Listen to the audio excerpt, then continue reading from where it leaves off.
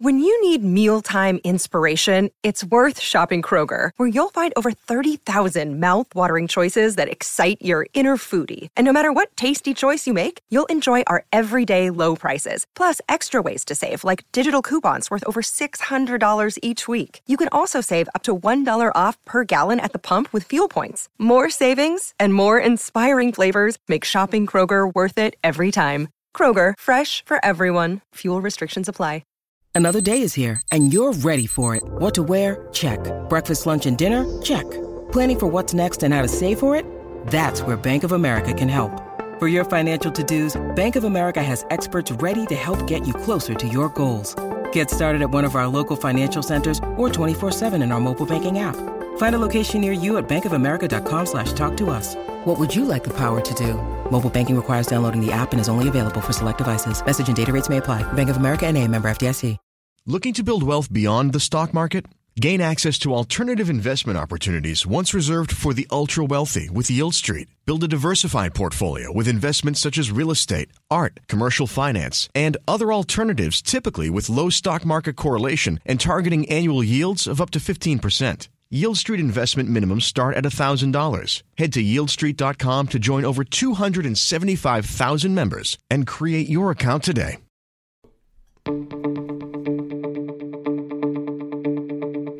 This is the Cubs-related podcast presented by CubsInsider.com. My name is Corey. I am joined, as always, by Brendan, and we are coming to you on Sunday, April 4th, after the Cubs have finished their first series of the 2021 season. And Brendan, they finish it with 2 W's. We get the W flag flying over Wrigley on consecutive days here on Saturday and Sunday, and for the first time in like a year and a half, we have fans at Wrigley Field singing "Go Cubs Go" at the top of their lungs. A limited crowd, to be sure, but the whole thing, baseball being back, the Cubs winning, taking 2 of 3 from the Pirates, fans flying the W, singing the song at Wrigley Field. Brendan, it was a beautiful weekend. Beautiful weekend to see Jake Arrieta back on the field. First time in a Cubs uniform in over 3 years. You have the Javi chants, Corey, which, by the way, you can't tell if that was a full Wrigley crowd or not based on the Javi chants. So it was like a somewhat return to normalcy, even though we're not there yet. But it was like, oh, okay, finally, we're kind of getting there. It felt good, man, to have a series win, too, and just to hear the fans, the song, the Javi chants, the standing ovation for Zach Davies off the mound. Overall, you couldn't really ask for much better other than a sweep, but this is the next best thing. We have a series to recap, which is exciting. It's been a long offseason of episodes, and especially after the shutdown in the 2020 season, I don't think I'll ever take for granted again, Brendan, the ability to come on here and talk about a series in which the Cubs won baseball games. As simple as that might have seemed at a time, it's just very nice to be able to watch regular season baseball that counts in a 162-game season with some fans at Wrigley Field. It all feels very good to be doing this again. On Thursday, it was the Pirates spoiling the opening day festivities at Wrigley Field because, of course, Pirates winning that one 5-3. Not a lot to write home about in this one. Kyle Hendricks wasn't good. It was pretty cold at Wrigley Field. Kyle's notoriously somewhat of a slow starter. You can read into that if you want. I don't. Kyle Hendricks will be fine. It just was not his finest hour. He goes 3 innings, 4 hits, 3 earned, 3 walks, 4 strikeouts, and the big one was a home run to the second batter of the game, Ke'Bryan Hayes, a pitch that just leaked too much over the middle, and that was that for Kyle Hendricks. And the Cubs actually scoring all 3 of their runs on Thursday via the sac fly, which in a loss isn't a particularly exciting note, but if you've been watching this team for the last few years, any signs, and it continued through the weekend, any signs that they are performing better situationally in terms of manufacturing runs, converting things to runs, is a good one. So, silver lining for that game on Thursday. On Saturday, Brendan, as you mentioned, it was Jake Arrieta's first start at Wrigley Field as a Chicago Cub since the 2017 2019 NLCS against the Los Angeles Dodgers. Of course, Jake was fantastic in this game, and he was fantastic in this one on Saturday, pacing the Cubs to a 5-1 victory for their first of the year. Jake getting his first W of the season back with the Cubs. He goes 6 innings, gives up 6 hits, 1 earned run, 1 walk, and 5 strikeouts. Jake was really good in this game. Brandon Workman, Andrew Chafin, and Craig Kimbrell were the bullpen behind Jake in this one, each of them going an inning of work, each of them allowing no hits or runs or walking anybody, and each of them striking out at least 2 batters, with Craig Kimbrell striking out all 3. So that last one is something we're going to be talking about in this podcast, because Dirty Craig lived up to the name this weekend. He was filthy this entire weekend, and that is a big deal. On Saturday, the big blows coming off the bats of Chris Bryant and Jason Hayward, both of them getting their first home runs of the year. David Bodie, Javi Baez, and Jake Marisnick, who got the start for Ian Happ in this one, also driving in runs. On Sunday, the finale, it was the Cubs holding on to a 4-3 win. Zach Davies getting his first win as a Chicago Cub. He goes 5 2/3, allows 4 hits, 2 earned runs, 3 walks, and 5 strikeouts. Zach Davies was good in this game. He got taken deep by Colin Moran for an opposite field home run that was really his lone, sort of major mistake. He was rolling up until that point. And that was, the one mistake. And obviously, with the Cubs only having 4 runs in this one, it got a little closer than you would have liked. But Zach Davies was very good in this game. And I think as advertised, it was one of those games, Brendan, where for someone that had been on the Brewers for so long, I recognized that game from Zach Davies, right? Except we were on the beneficiary end of it this time. So that was nice to see, as opposed to being frustrated by it when he was on the Milwaukee Brewers. Craig Kimbrell, again, picking up his first save on Sunday. Saturday's wasn't a save, but he gets his first save on Sunday. Another clean inning, no hits, no runs, no walks, and 2 more strikeouts. So if you're doing the quick math there, Craig Kimbrell has struck out 5 of the 6 outs he's gotten this season, and those are also the only batters that he's faced. So when I say that Dirty Craig was indeed dirty this weekend, I'm pretty sure that tells the whole story. When you strike out basically everybody that you face, that's pretty good, especially for a closer. So that was certainly exciting. On Sunday, Ian Happ getting his first home run of the season. Javi Baez also drove in a big run there. It was on an error, but he was the one that hit the ball, and it ended up being the winning run. So you can take that for however you want. Chris Bryant also an RBI in this one, and Jock Peterson also driving in a run on a ground out earlier in the game. So that is really the story of this series. There was a lot to break down, and we'll talk about it. Craig Kimbrell being one of those things, and some other news and notes on these particular players. But I think looking at this generally, Brendan, like I said, to kind of kick things off here, I think that this was a solid series. Certainly, it's the first 3 games of a 162-game season. You start the game on Thursday. It was, I think, like 40 degrees at Wrigley Field. Then you have an off day, and you go into the weekend. So either positively or negatively, you don't ever really want to react too strongly to the first 3 games of the season. But all things considered, I think there was a lot to like in this series, and I think that it's nice to see, a clean win on Saturday. They come back as a team. Jake looked really good in that game. I'm sure you'll have a lot for us on Jake Arrieta's performance on Saturday. And then, holding on to a tight win on Sunday. It wasn't flashy. It wasn't explosive. It, again, didn't have any wild performances from people, but they get 2 wins. They take the series. They set themselves up nicely after a first weekend, and I think that's all you can really ask. I think the biggest takeaway from this series was the quality of the at-bats. And this is the only first series of the season, so you don't want to extrapolate too much. But there was a moment in time halfway through that third game where the Cubs had 10 opportunities to knock in a run.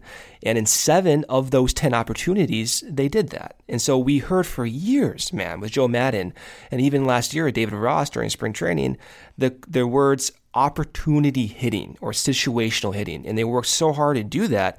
Last year, their way of trying to optimize that situational hitting was to be a little bit more passive and disciplined at the dish. But whatever happened with that mindset for the team didn't really translate to actually doing that. So last year, they swung at far fewer pitches than in years past, but at the same time they did so, they did not hit for power. They did not even really hit the ball with more frequency, and they were just missing strikes.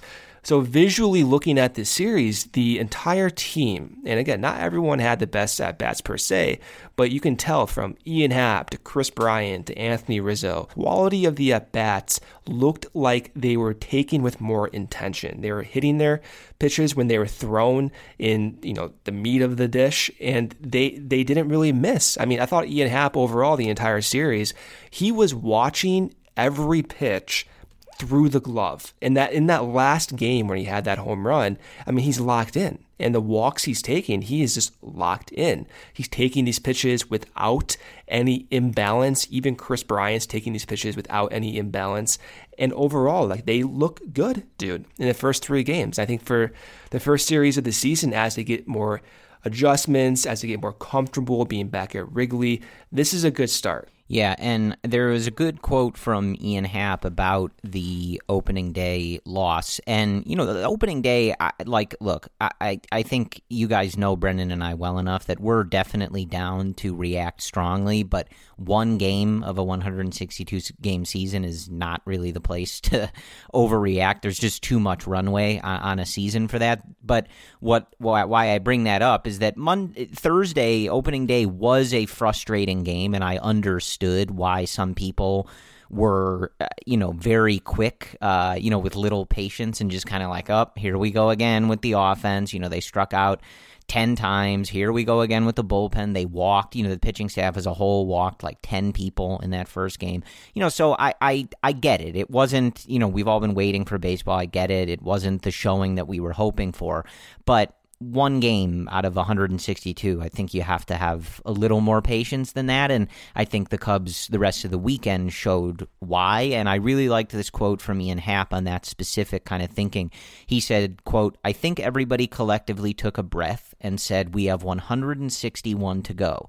We're going to be just fine. A lot of belief in the group of guys and what we're capable of." And I think that's what it's about. Again, Thursday was frustrating. Like, we've all been waiting for baseball. I was joking with you, Brendan, that I had just gotten done on a podcast talking about how people need to respect Kyle Hendricks and how it makes me sick that people don't act like he's one of the best pitchers in the league. And he had a bad game on Thursday, right? So, I wasn't happy about it either. But I think some of the freaking out right out the gate was like, okay.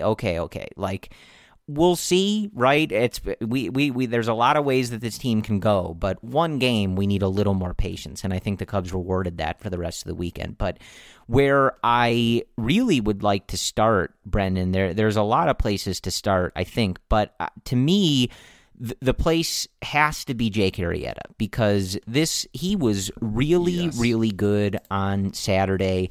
And it was one of those things where I was just so pumped up to be doing that again, right? I had so many texts from people that, happy Jake Day. Jake Day's back. Like, I got my 49 jersey on. I'm ready to go. I can't believe that, I get to pull out my old Arrieta jersey or whatever, and that he's back and all this other stuff. And so I was just excited to be doing that again, really digging into kind of some of the nostalgia of it. But then he goes out, gives you a quality start. The Cubs pick up their first win of the year. And it was, one of those things where you were just like, this was great. And this is, I think a perfect example of, I think everybody that was really excited about Jake coming back had measured expectations. I don't recall seeing anybody that was excited about Jake coming back realistically expecting the 2015 version of him to be in this rotation. I think people were just happy to have him back, and like you and I are often, Brendan, hopeful that this Cubs pitching group and just being back with the Cubs could lift him to a different level. And this is, and it doesn't have to be this good all the time, but like this is all you're really asking for him of him, right? Quality starts, 6 innings, kept the team in the game, used the defense behind him a little bit, got some whiffs, nothing crazy, nothing gaudy, but really, really solid, gives the team a chance to win, and that's exactly what they do. But before I throw it to you, and you can talk about Jake Arrieta as much as you want, right? But I will. I want to read this, and I want to go back to something that I have stated a few times since the Cubs signed him. And, this doesn't completely back up what I was saying because it was also just me making something up, just sort of my general intuition on things. But if you were listening to us in the offseason talk about Jake Arrieta signing, and one of the reasons that I was at least positive on the notion that he would be better than he was in Philadelphia, right? Because that was a common thought, like, he wasn't, there wasn't a good time in Philadelphia. I don't know. What does he have left in the tank? Blah, blah, blah. And I kept saying, I'm really confident that the Cubs are just better than the Phillies, that the Cubs organization is better than the Phillies. Their scouting is better. Their player development is better. Their, medical staff is better. Their pitching infrastructure is assuredly better. Because just look at how the organizations have fared over the last several years, right? They're both big market teams, both with huge budgets, going out, signing big players, etc. One of them is always in the playoffs, won a World Series, etc. The other is never in the playoffs, missed the largest playoff field we've seen in 2020, right? And that's the Phillies. So I was just like, let's see what happens. I bet he's better than he was with the Phillies, right? Because the Phillies are the Phillies. And so I want to read this stat from Brett Taylor over at Bleacher Nation because I just thought this was funny.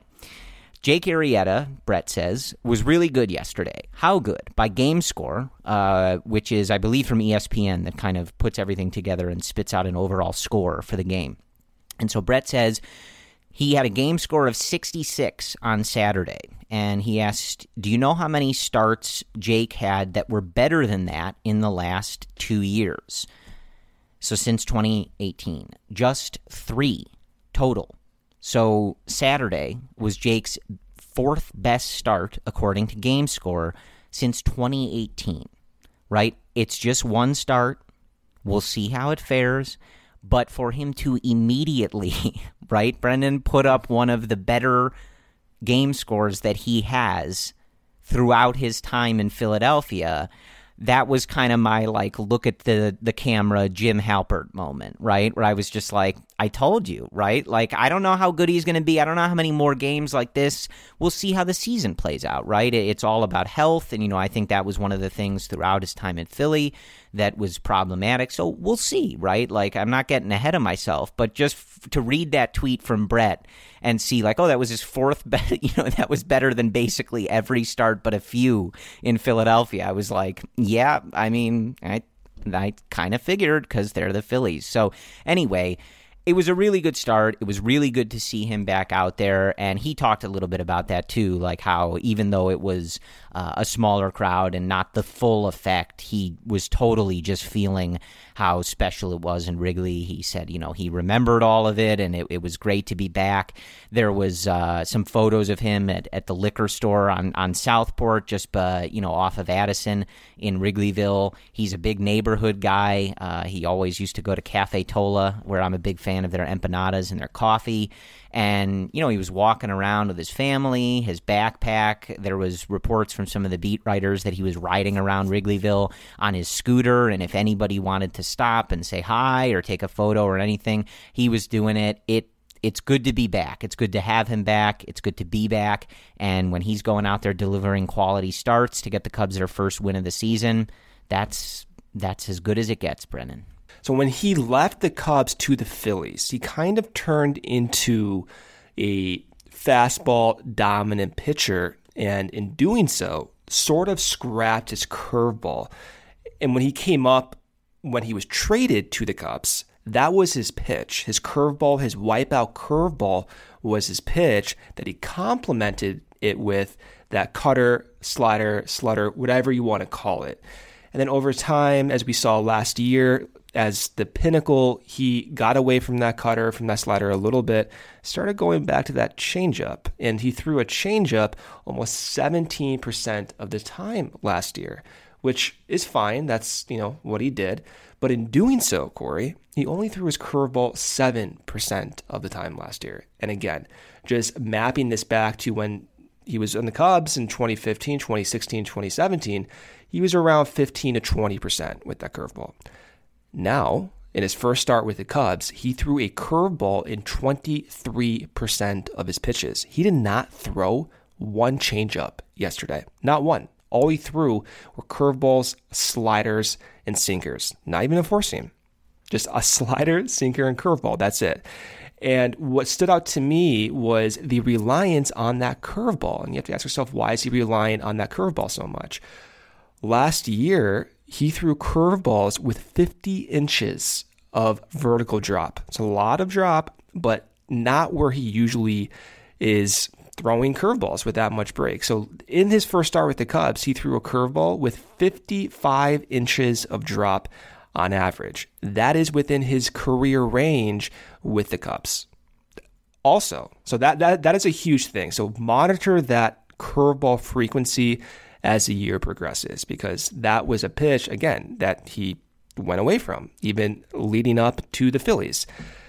And so, also, we heard about Jake Arrieta trying to get back to being more crossfire. So him trying to throw across his body a little bit more from, again, when he was on the Cubs, he threw across his body a lot. So I was looking at that horizontal release point, and that's a good barometer of two things. One, where the pitcher is letting go of the pitch relative to his shoulder. Also, where on the mound, on the rubber, he's standing. So if you stand a little bit more towards the third base side, you're going to have a horizontal release point that's going towards third base side more. You're going to have the data reflect that.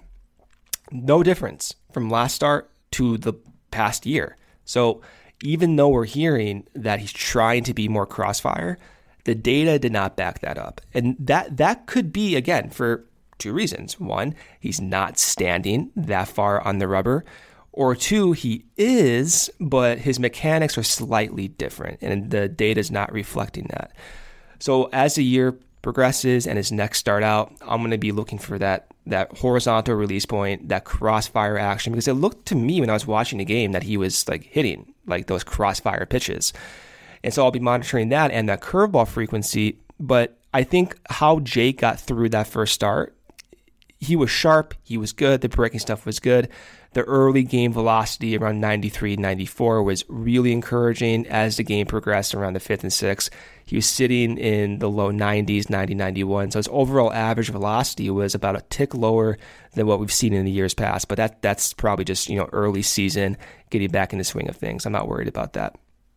That's all to say, though, is that I do want to see his command on that fastball get a little bit sharper. And I bring that up because his curveball was so good. His slider was so good.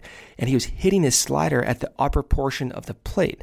And so he was able, Corey, to kind of escape some jams because his breaking stuff was so good, and his command of his fastball may not have been the best, but that's why Jake is so good. He has more margin for error with his fastball when his breaking stuff is that good. So when you combine his fastball command, which I hope happens in the next few starts, with this quality of breaking stuff, you're going to get even better starts, I think. So I don't know where this leads for Jake's overall value per se, but from a one-game standpoint, that breaking pitch quality is huge. And now if he factors in that command and continues to have this type of breaking stuff, you can let your mind wander what kind of value that would bring. Yeah, it was just a really good start, and I think a good time, to kind of have that reminder that the Cubs aren't asking him to be the top of the rotation guy. They're not asking him to be the ace or anything like that. So if he's able to give you starts that even resemble this at all on a frequent basis, like that's what they brought him in to do. Like get you some quality starts, get you some wins, keep the team in the game more often than not. That's all they're really looking for. So it was the first start. It was against the Pirates. Like there's, we have a long way to go before we're able to, really evaluate how he looks or how this contract looks and all this other stuff. But I think combining the way that he looked in spring training and the way that he looked on Saturday, I think that, this is really about as good as you could have hoped for this to go. And as we were saying, Brendan, like there were some pictures, I sent them to you, like just seeing Jake in that warm-up Cubs jacket, the beard, the hat, it's, it just gets you going. It just makes you feel things, right? Like there's a lot going on when you see Jake just looking his most dominant and most intimidating, I guess, coming out of the bullpen and warming up in the dugout and things like that. There's just something about it that feels very right, like things are right in the world. Jake is back strolling around Wrigleyville wearing his Cubs gear, picking up wins for the Cubs. It just feels right. There's a balance that's back in the world. So beyond that, I want to stay with the pitching staff for a little bit, and I don't really have much. I don't know if you do to add on Kyle Hendricks. Like I said, I'm not worried about him at all. It just wasn't a very good start on Thursday, but I did just want to talk about Zach Davies just to kind of round out the rotation a little bit. And because he's a new guy and, someone that we're all, I think, pretty familiar with given his time in Milwaukee, but this was obviously his first start for the Cubs. And again, similar to Arrieta, he is technically slotted in as the 3. He might be looked at as the number 2 if we were doing it that way and not spacing guys out rotation-wise. But again, you're not looking for or asking for anything insane from him. Nothing gaudy from him. Just go out there, compete, pick up quality starts, keep the team in games, give the team length, etc. And I think he would have liked to go a little longer on Sunday. Again, the home run got him. It kind of fell apart a little bit at the end, and David Ross opted to go to the bullpen, before it got off the rails or, giving Davies the chance to get out of it. He went to Dan Winkler instead, who did get out of it. But this was a really nice start from Zach Davies, and I think if Saturday and Sunday are any indication at all of what you can hope for from the Arrieta Davies contingent of this group, I think that really bodes well for the rest of the season. And that was kind of one of the things that I was getting at earlier when I said that we saw some stuff that, of course, it's just one set of games. It's the Pirates. It's opening weekend. Things are crazy usually on opening weekend, right?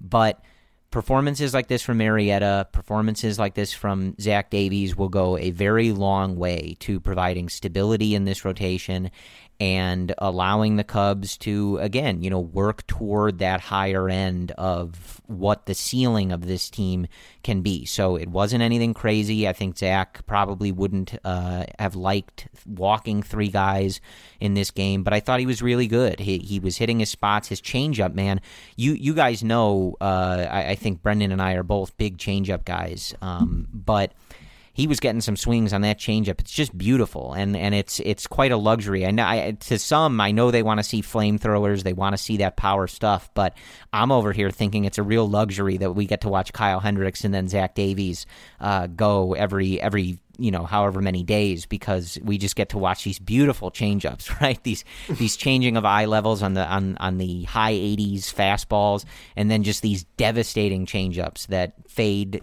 from the middle of the plate down below the zone, and the Pirates were taking some pretty ugly swings. So yeah.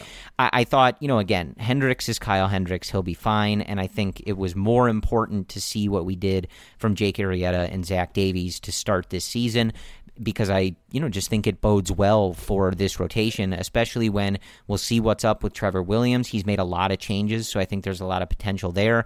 And, we've already spent a while, I think, dreaming on what Alzolay is going to be able to give you in the, however many starts he ends up getting.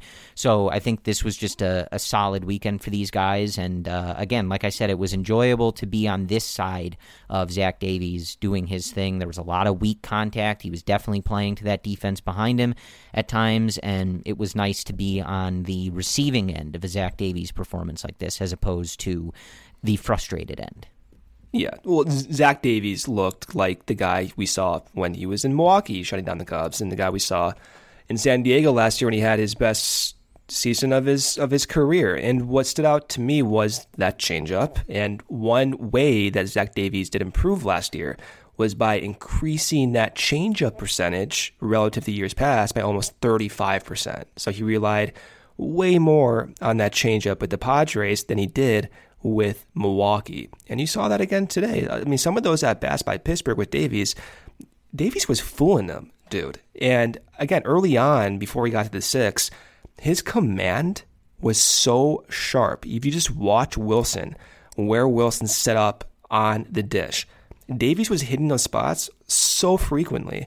And I'm imagining with Kyle and Zach, those types of fast games, and just the fact that you get so many strikes from like a fan's perspective is so refreshing. Not to have to worry about some guy who has phenomenal stuff, but with command that's a little bit shaky, and you get the walks and you get the volatility.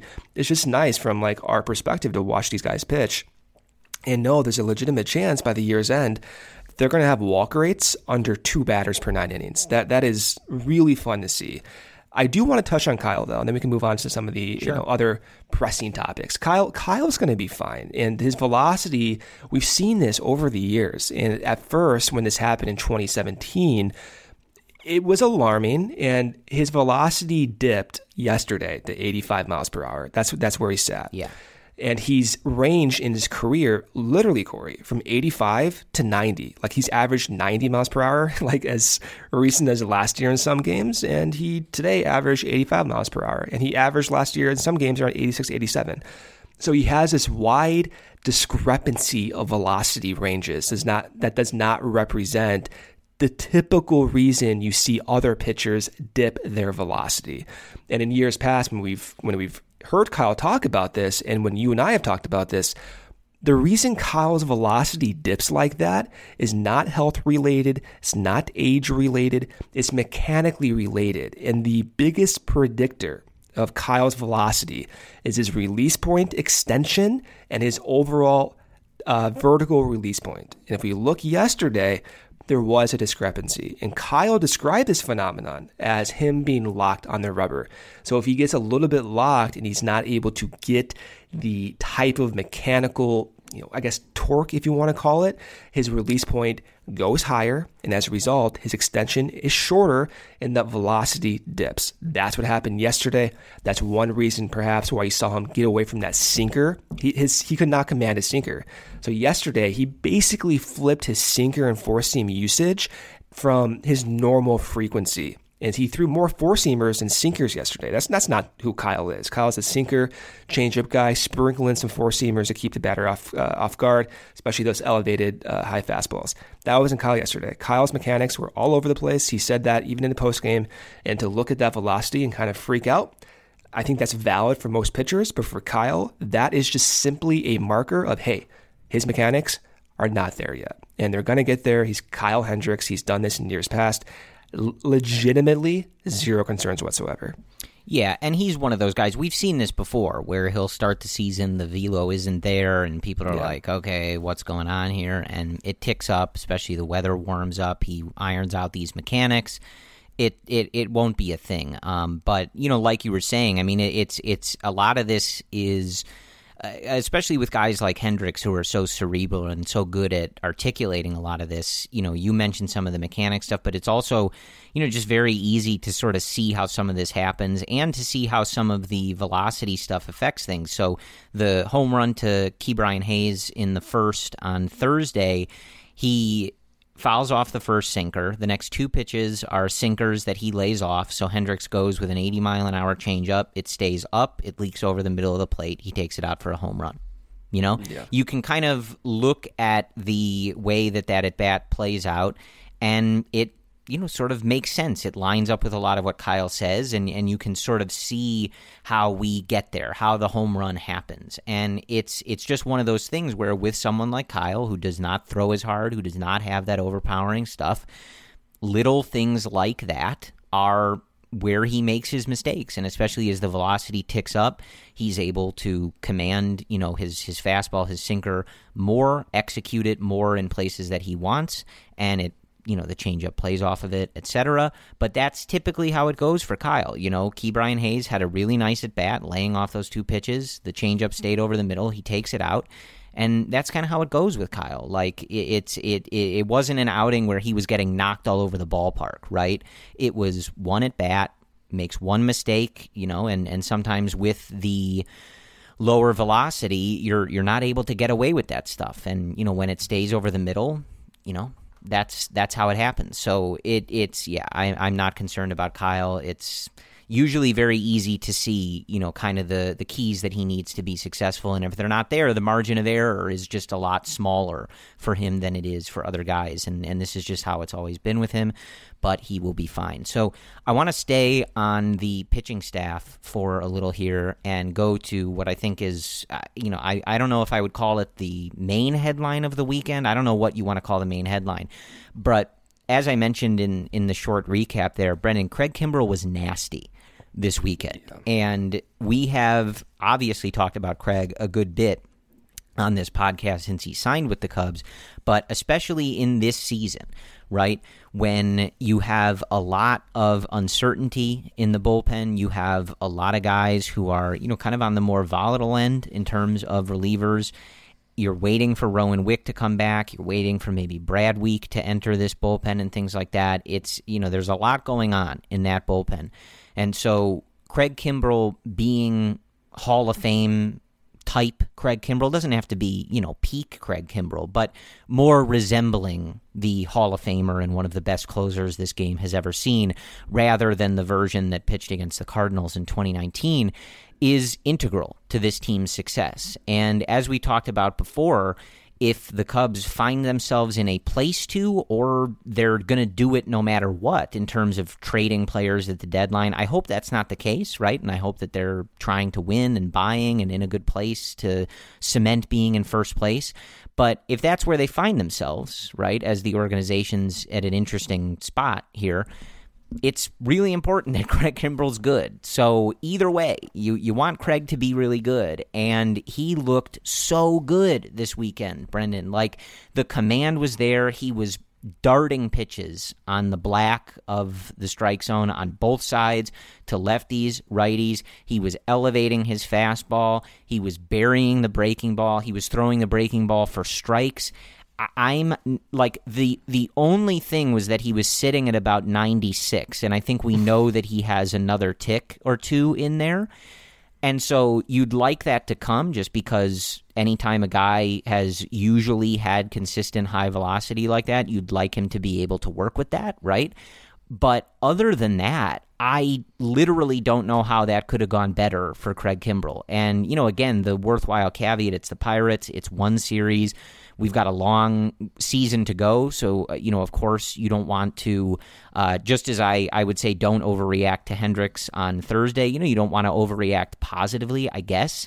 But this is what Craig looked like to finish the 2020 season, and so we've seen this from him before. We know he can still get there at this point in his career. We know that Hottovy and them, that they can get this together. We've seen it, right?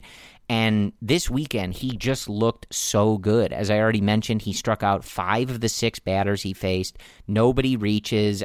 I don't know what more you could have asked for from Craig Kimbrel on this particular weekend, and I kept taking pictures of it at the end of the game. But, I mean, he was ear-to-ear grins after these games, which I don't remember all that much of from him in his time in Chicago. I think he's feeling good. I think he's vibing with this team, with how he's pitching right now.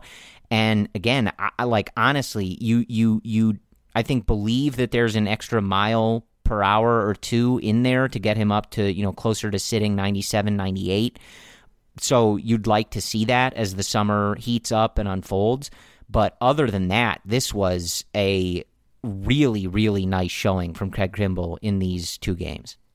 Yeah, I mean, Craig looked unbelievable. And that breaking pitch was on point, man. And even though the velocity on that fastball was not where it was, if you rewind from the first 2 or 3 outings from 2020. And we were talking about this. I remember very vividly. You were very demonstrative about this. You and it was all fair, right? Like, you didn't have much confidence he could rebound that fast, and really no one did. And that was because his command of that fastball was so bad, and the velocity at that time was like 95 plus, again, bad command. While Craig's velocity is not that 98, that 99 that you've been so accustomed to seeing, the 96, 97 is going to play, but the command there was spot on. And in years past, if you want to use 2017, 2018, especially 2018 as a reference point, Craig's velocity over that season markedly increased with Boston to the point by the end of the year, he was hitting 99 triple digits. And so this is all to say, like, it's early on in the year. People's velocity, they do increase as the year goes on. Not everyone, but on average, after the first 1 to 3 outings, then you have a pretty decent barometer of what to expect in the immediacy. But over time, people's velocity, they do increase.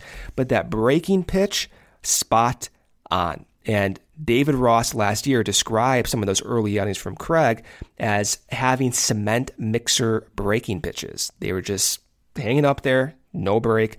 This time, these first 2 outings, clearly breaking, clearly looking good, clearly commanded, and complementing that fastball that was, again, 96, 97.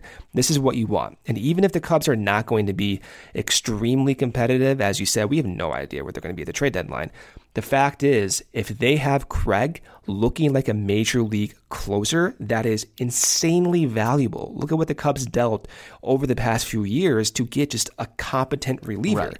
I mean, they traded Corey, and maybe this is way above market value, which it probably is by Theo at the time. They traded Isaac Paredes for Justin Wilson to Detroit. Like what was that? And now Isaac Paredes is one of the better prospects in that system. So this is all to say is, regardless if the Cubs are going to be an ultra competitive division winner, it doesn't really matter in the context of Craig, because if he's so good, then there's a legit possibility you can get back either immediate value for 2022, or you can back prospects for the future, or if they are competitive, now you have a major league closer to complement a bullpen that has a high likelihood of being well above league average based on last year and some of the numbers. Huge to see. I think second to Arrieta, Kimbrel's performances, you need to see that. Like, when I say I need to see that. I think to have stability at the end of the bullpen would be such a relief for this team. Right. And to reiterate, both Brendan and I believe this team is going to win the division, and however, high of their win projection total they need to get to win the division, that's what I said they're going to do. I'm not looking for them to have to trade Kimbrel, of course. I'm just throwing that out there as this organization's in a weird spot. I don't know what Jed's plan is. I don't know what's going on with the budget, etc. There's a lot of things going on with this organization. So you just want all your, boxes to be checked, all the stones unturned, whatever cliche you want to use, as many good positions as we can put this team into, regardless of the path they're taking. That's what we want. And to your point too, especially what is really important about Craig, I think, is when he was struggling against in 2019 and especially to start 2020, it was really obvious that it was not working. That was what was so frustrating, as you alluded to, from my perspective, was the command, especially that, remember, he was at one point, the opposing teams weren't even swinging at his breaking ball because it was nowhere near the zone. They were just not even, once they saw spin, they were out, right? And so what's important is, yes, this performance was lights out. He's darting on the black. He was painting. He was getting whiffs. It was really, really good. But it's also just a simple sort of thing where it's it was really easy to tell when he was way off and it just was not right, and they had mechanics to work through and things to work through. It was very, very visible. And that is clearly not where he was at the end of 2020, and that's clearly not where he is right now. So we'll see how it all unfolds, but at least from the end of 2020 to now, we are long past the sort of obvious, this is major red flags, something is wrong here, right? And that's what's really important, is we have moved past that. They've figured that stuff out, and now it's just a question of where can that velo get and how good can he be? And if this weekend was any indication, the answer is really, really good. Lights out good. So I want to switch to the offense. There was some other stuff in the bullpen, but I think especially just for the first series, you know, David is trying these guys out, trying to get guys in there. Admittedly, I don't love the Cubs were up by 2 in a game that they should be locking down a victory over the Pirates on Sunday.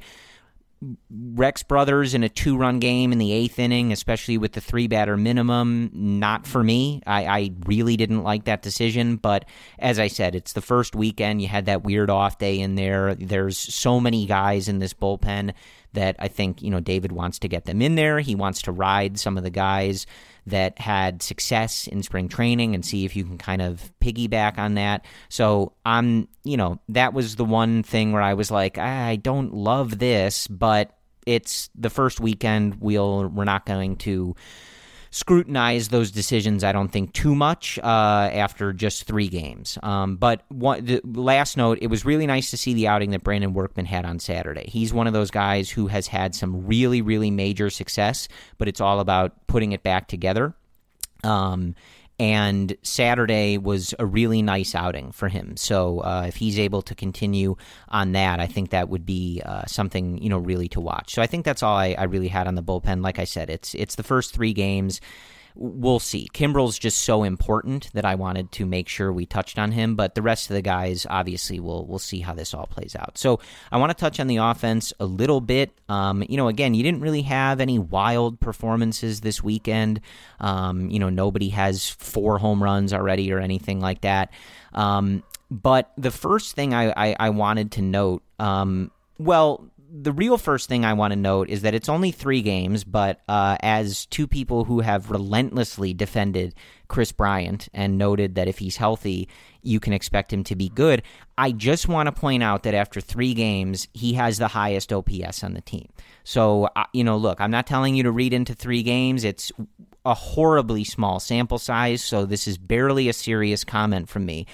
I just wanted to point that out. It's nice to see after 2020, even if it's only 3 games, it's just nice to see Kris at the top of that leaderboard. It just, feels right. But what I wanted to note specifically, going back to my point about seeing things in this weekend series that you hope continue and that would bode really well for the Cubs throughout the season, we had a game on Saturday that I'd have to go look at 2020 and see how much this even happened. But we had a game on Saturday where they were not the only ones who contributed on offense on Saturday, but the offense got really significant contributions from Kris Bryant and Javi Baez on Saturday. And given how much we've talked about them needing bounce-back seasons, and if they do have those bounce-back seasons, how much differently people would think about this team, think about this offense, think about the Cubs as a whole, it was really, really nice to see a game where Javi and KB have such an imprint on the offense. So the Cubs' first run of the game is basically manufactured by Javi Baez, who steals 2 bases in the process, scores on a bloop single from Jake Marisnick. So one of those classic Javi's out there being a madman on the bases, and he ends up scoring a run that probably doesn't exist if it's not for him. Kris Bryant homers, his first of the year, and then Javi also has an RBI single in the 7th to push the lead to 5-1. So again, Jason Hayward homered in that game. David Bodie had a sac fly. Jake Marisnick had the hit that drove Javi in. So they weren't the only guys that did it, but really, really nice early on, Brendan, to have a game where immediately it's like, okay, this one had a Javi and KB stamp all over it, which is what we want to see.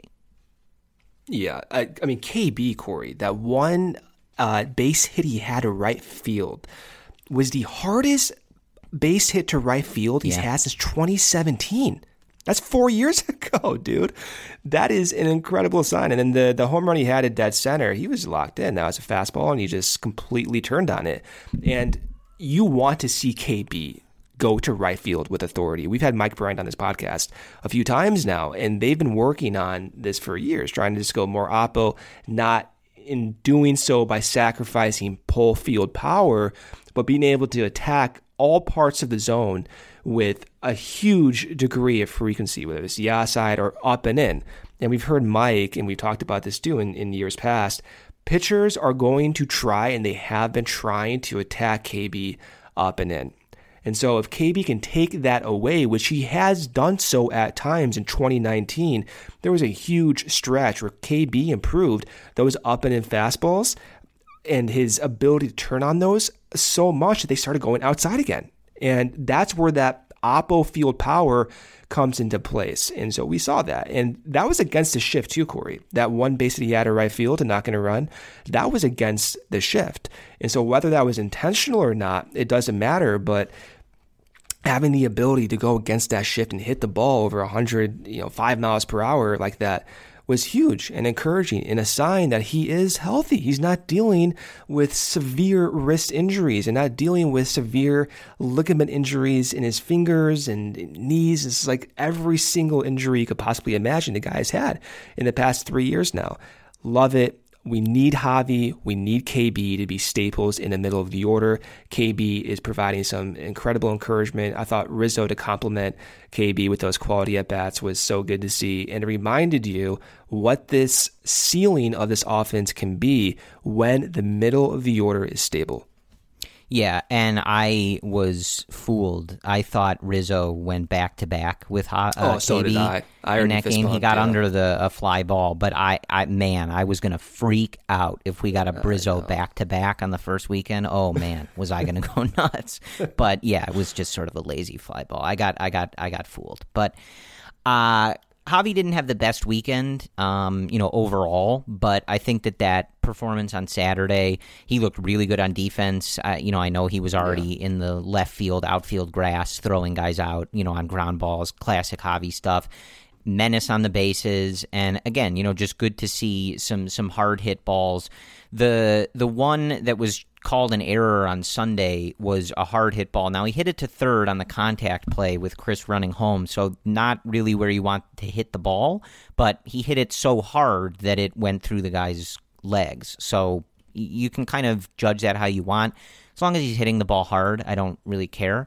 And again, just to have a game after 2020 and after how much was made about the two of them specifically, to have a game where they really significantly impact the offense and, really clearly are part of the guys carrying the load on that day for the Cubs to get a victory was just really nice to see to start the season for these guys. But KB had a good weekend, man. KB goes 3 for 9 on the weekend. He took a walk in every game, like you said, going the other way, had some extra base hits, hit the home run. Really nice weekend for KB all around. So that's the type of stuff you want to see. Again, like the two of them, either one of them or both of them, right? Like they don't have to be the MVP versions of themselves, but we know they're better than they were in 2020, and the Cubs need that to shine through in 2021 if they want to be as successful as we all hope that they are. So the only other person I really wanted to mention, I don't know if you wanted to talk about Happ at all. I know you were really impressed with the at-bats that he was taking and the patience. Really, he continues to show that he's just made some really incredible adjustments, and how strong he is as a player to have the performance that he does in the leadoff spot. Obviously, Marisnick gets in there on Saturday. Ross said, he just wants Jake to not get stuck in a bench role where he's not getting in there at all, and that was just how the matchup shook out. So that just was how they made that decision. But in the game on Thursday, Happ doesn't get any hits, but he takes a walk, and then in the game on Sunday, he takes 2 walks, of course, hits the home run. And the reason I bring up those walks is just that we've talked about this, but it's not easy to transition to that leadoff spot, especially on a team where the leadoff spot has been a point of discussion since Dexter Fowler left after winning the World Series with the Chicago Cubs in 2016. But with, you had Schwarber there, you had so many guys there, and it didn't work. And so for Happ, as young as he is, and for as, up and down as his career has been, just in terms of him being sent down, not getting the playing time, having to make the adjustments. Happ was a surprise send-down before the season at one point, and just for him to make these adjustments and show that patience in the leadoff spot and be able to get himself on base, whether he's hitting or not, hitting tanks, it's really impressive from him, and I think we're lucky to have him in the Cubs organization, and lucky that he's gotten this opportunity and is really taking the ball and running with it. So, again, he didn't hit the cover off the ball all weekend, didn't start on Saturday, but still just really impressive to see what he's doing in that leadoff spot to begin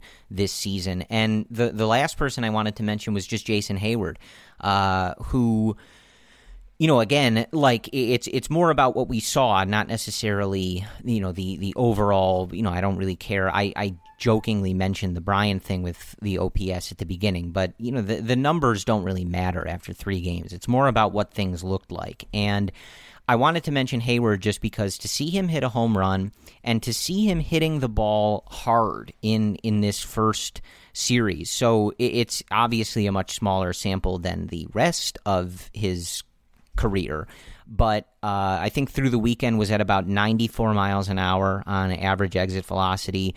Just for reference, 2020 he was at about 87.6, about 89 the few years before.